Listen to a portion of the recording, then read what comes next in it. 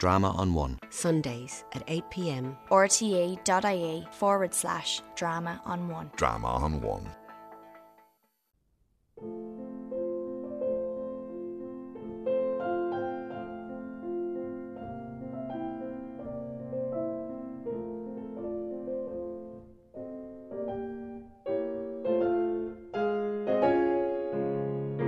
After the race.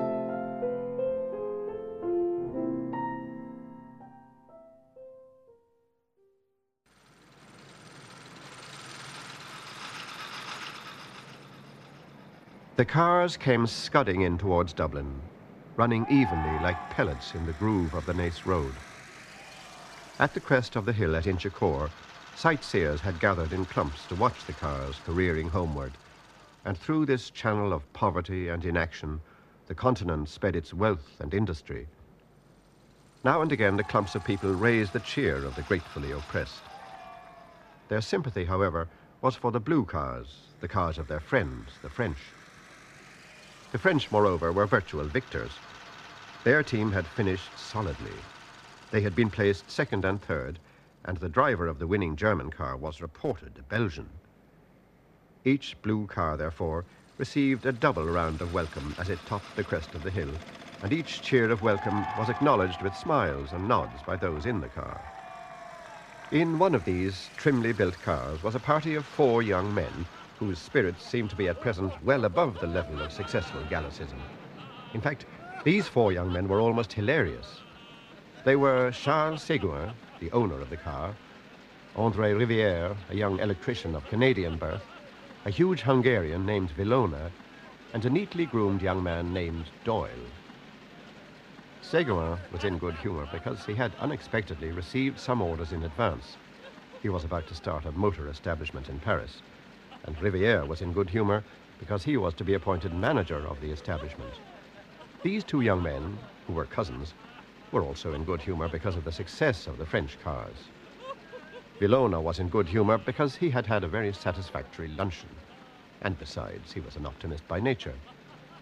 The 4th member of the party, however, was too excited to be genuinely happy.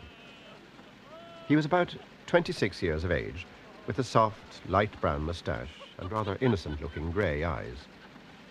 His father, who had begun life as an advanced nationalist, had modified his views early.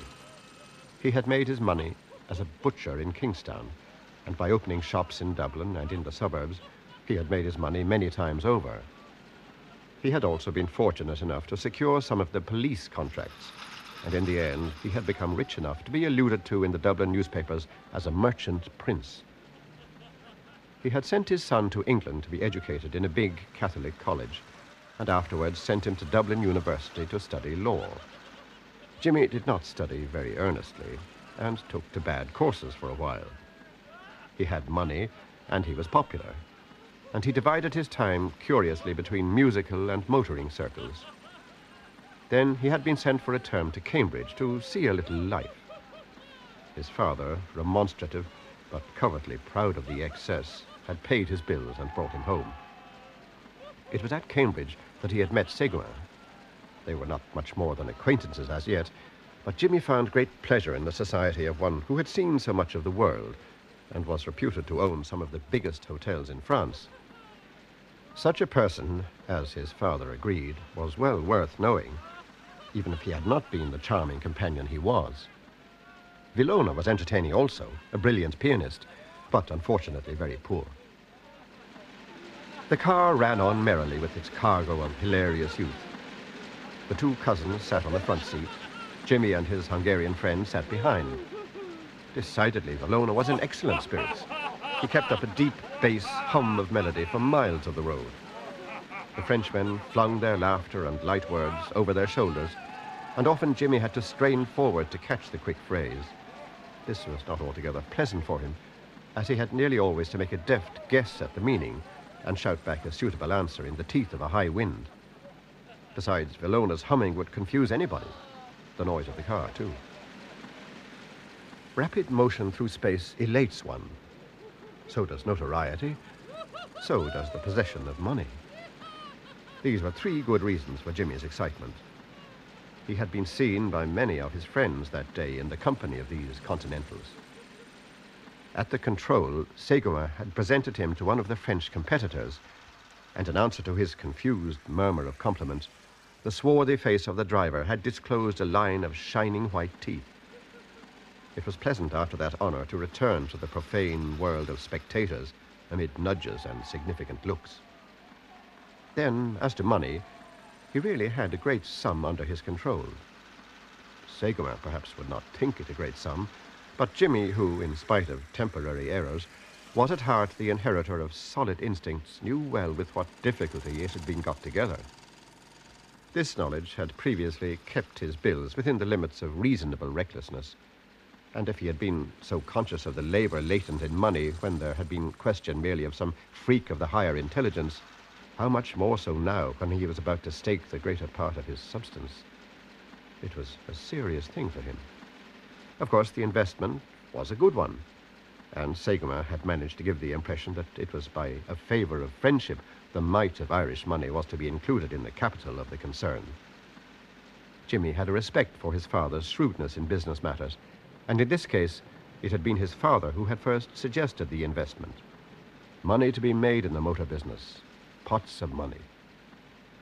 Moreover, Ségouin had the unmistakable air of wealth. Jimmy set out to translate into days' work that lordly car in which he sat. How smoothly it ran. In what style they had come careering along the country roads. The journey laid a magical finger on the genuine pulse of life, and gallantly the machinery of human nerves strove to answer the bounding courses of the swift blue animal. They drove down Dame Street. The street was busy with unusual traffic, loud with the horns of motorists and the gongs of impatient tram drivers. Near the bank, Ségouin drew up, and Jimmy and his friend alighted. A little knot of people collected on the footpath to pay homage to the snorting motor. The party was to dine together that evening in Ségouin's hotel, and meanwhile, Jimmy and his friend, who was staying with him, were to go home to dress. The car steered out slowly for Grafton Street, while the two young men pushed their way through the knot of gazers. They walked northward with a curious feeling of disappointment in the exercise, while the city hung its pale globes of light above them in a haze of summer evening. In Jimmy's house, this dinner had been pronounced an occasion. A certain pride mingled with his parents' trepidation, a certain eagerness also to play fast and loose, for the names of great foreign cities have at least this virtue. Jimmy, too, looked very well when he was dressed, and as he stood in the hall giving a last equation to the bows of his dress tie, his father may have felt even commercially satisfied at having secured for his son qualities often unpurchasable. His father, therefore, was unusually friendly with Valona, and his manner expressed a real respect for foreign accomplishments. But this subtlety of his host was probably lost upon the Hungarian, who was beginning to have a sharp desire for his dinner.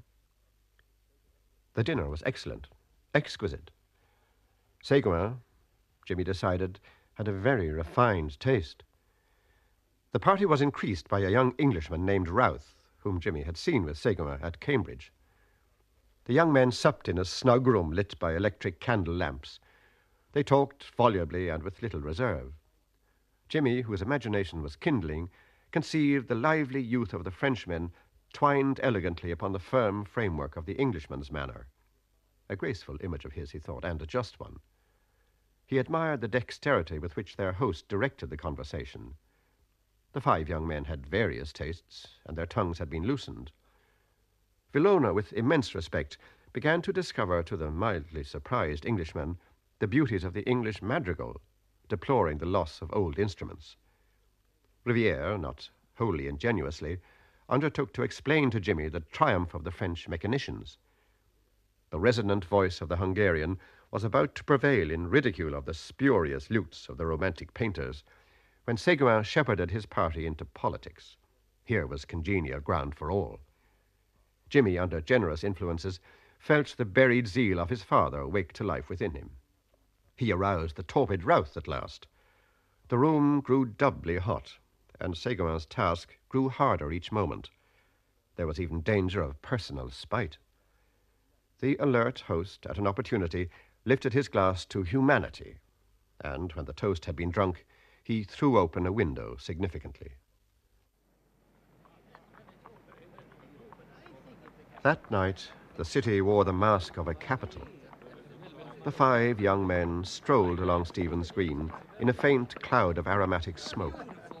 They talked loudly and gaily, and their cloaks dangled from their shoulders. The people made way for them. At the corner of Grafton Street, a short, fat man was putting 2 handsome ladies on a car in charge of another fat man. The car drove off, and the short, fat man caught sight of the party. Andre! It's Farley! A torrent of talk followed. Farley was an American. No one knew very well what the talk was about. Villona and Riviere were the noisiest, but all the men were excited. They got up on a car, squeezing themselves together amid much laughter. They drove by the crowd, blended now into soft colors, to a music of merry bells. They took the train at Westland Row, and in a few seconds, as it seemed to Jimmy, they were walking out of Kingstown Station. The ticket collector saluted Jimmy. He was an old man. Fine night, sir. It was a serene summer night. The harbor lay like a darkened mirror at their feet.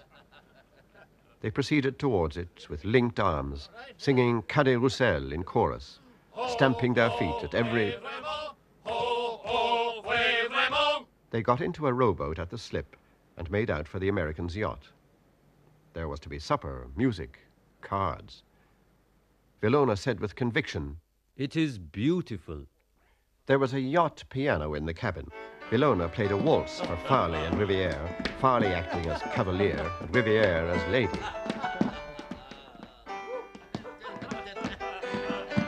Then an impromptu square dance. The men devising original figures. What merriment!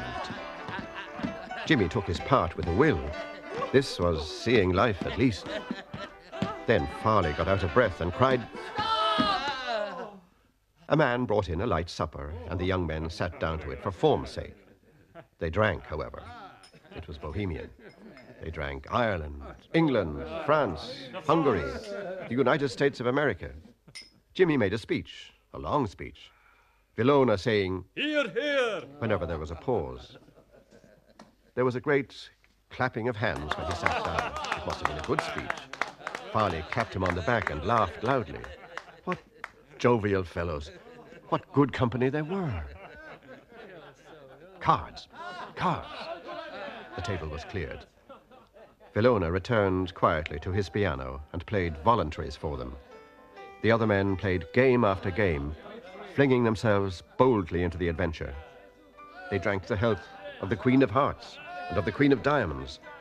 Jimmy felt obscurely the lack of an audience. The wit was flashing. Play ran very high, and paper began to pass. Jimmy did not know exactly who was winning, but he knew that he was losing. But it was his own fault, for he frequently mistook his cards, and the other men had to calculate his IOUs for him. They were devils of fellows, but he wished they would stop. It was getting late. Someone gave the toast of the yacht. And then someone proposed one great game for a finish. The piano had stopped. Villona must have gone up on deck. It was a terrible game. They stopped just before the end of it to drink for luck. Jimmy understood that the game lay between Routh and Seguin. What excitement. Jimmy was excited, too. He would lose, of course. How much had he written away? The men rose to their feet to play the last tricks, talking and gesticulating. Routh won. The cabin shook with the young men's cheering, and the cards were bundled together. They began then to gather in what they had won. Farley and Jimmy were the heaviest losers. He knew that he would regret in the morning, but at present he was glad of the rest, glad of the dark stupor that would cover up his folly. He leaned his elbows on the table and rested his head between his hands, counting the beats of his temples. The cabin door opened, and he saw the Hungarian standing in a shaft of grey light. Daybreak, gentlemen. That was After the Race, the fifth story in James Joyce's Dubliners. After the Race was narrated by Conor Farrington, and Peter Dix played Vilona. Other parts were played by members of the RTE Radio Éireann players. Sound supervision was by Marcus MacDonald. The producer was William Stiles. The series producer of Drama on One is Kevin Reynolds. You can find the RTE Players' complete production of Ulysses by James Joyce and each of the stories from Dubliners at rte.ie/drama on one or wherever you get your podcasts.